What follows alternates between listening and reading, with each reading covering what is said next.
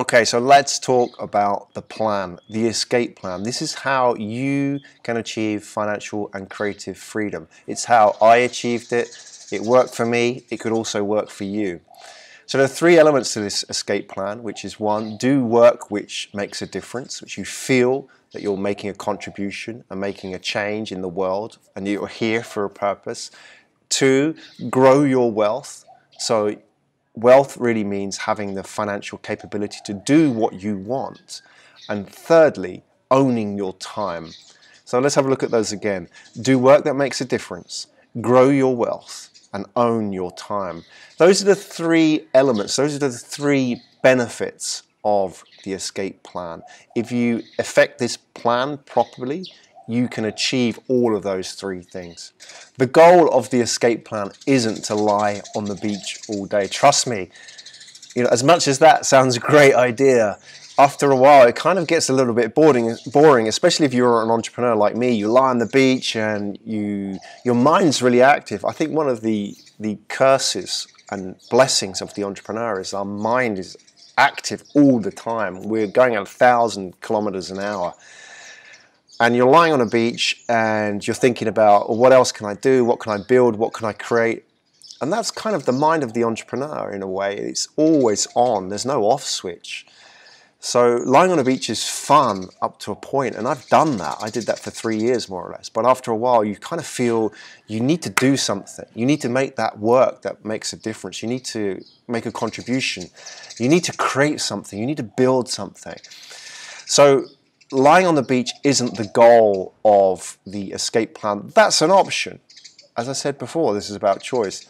So let's talk about examples of what choice can do for you. The first one is you can take time out.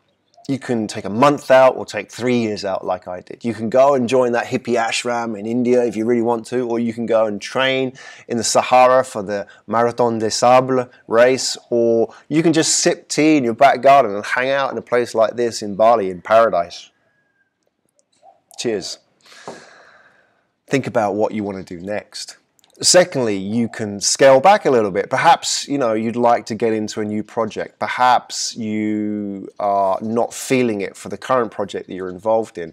Maybe you're a little bit stuck, but, having choice gives you the ability to move between what you really love doing and not getting stuck into something just because it pays the bills.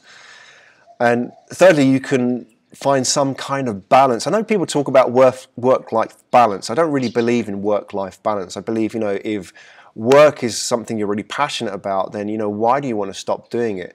But the problem is that most people may be passionate about the goal, but not the actual work itself. They may be doing 100 hours of quite strenuous, hard work.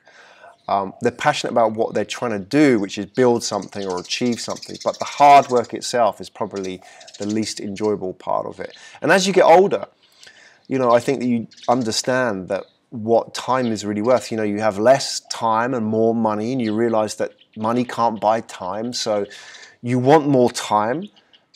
How can you do that when you're working, crazy hours? So having choice means being able to exercise that ability to scale things back a little bit and find some kind of balance in your life. The escape plan isn't a get-rich scheme or some kind of, quick fix. I don't believe in quick fixes. There is a book called The Secret which teaches you that if you can just kind of visualize and imagine that your destiny and your future world and all your goals, it will come to you. It's the magic that's been taught down by, many, many centuries from many, many years ago. To me, that's complete bullshit. I believe that if you are going to achieve financial and creative freedom, you have to work hard, and you have to work hard internally as well. And this is about not just building a business, but, changing yourself internally as well. That internal work that looks at your habits, your mindset, and so on. That's really important. As much as the nuts and bolts of building a business, you need to be the right kind of person that can build that business in the first place. But the good news is you can change all of that. You can work on yourself, you can work on your business. But I have to say, one thing you have to know is that this takes time. It takes a long time to become financially and creatively free. People want that silver bullet, and this just isn't that. It took me 10 years to get there. It took me 10 years to achieve financial and creative freedom. The good news is it may be a lot less for you because now I have the formula. I can teach you that formula. You can follow that formula, implement it, and avoid all the mistakes and the time wasting that I made during those 10 years. So you can accelerate up that learning curve a lot faster than it took for me. So that's the good news, but it does take time. You know, the actual length is probably less relevant than the fact that you know it does take time. So some people might say, well, 10 years is too long. I can't wait that long to become financially free.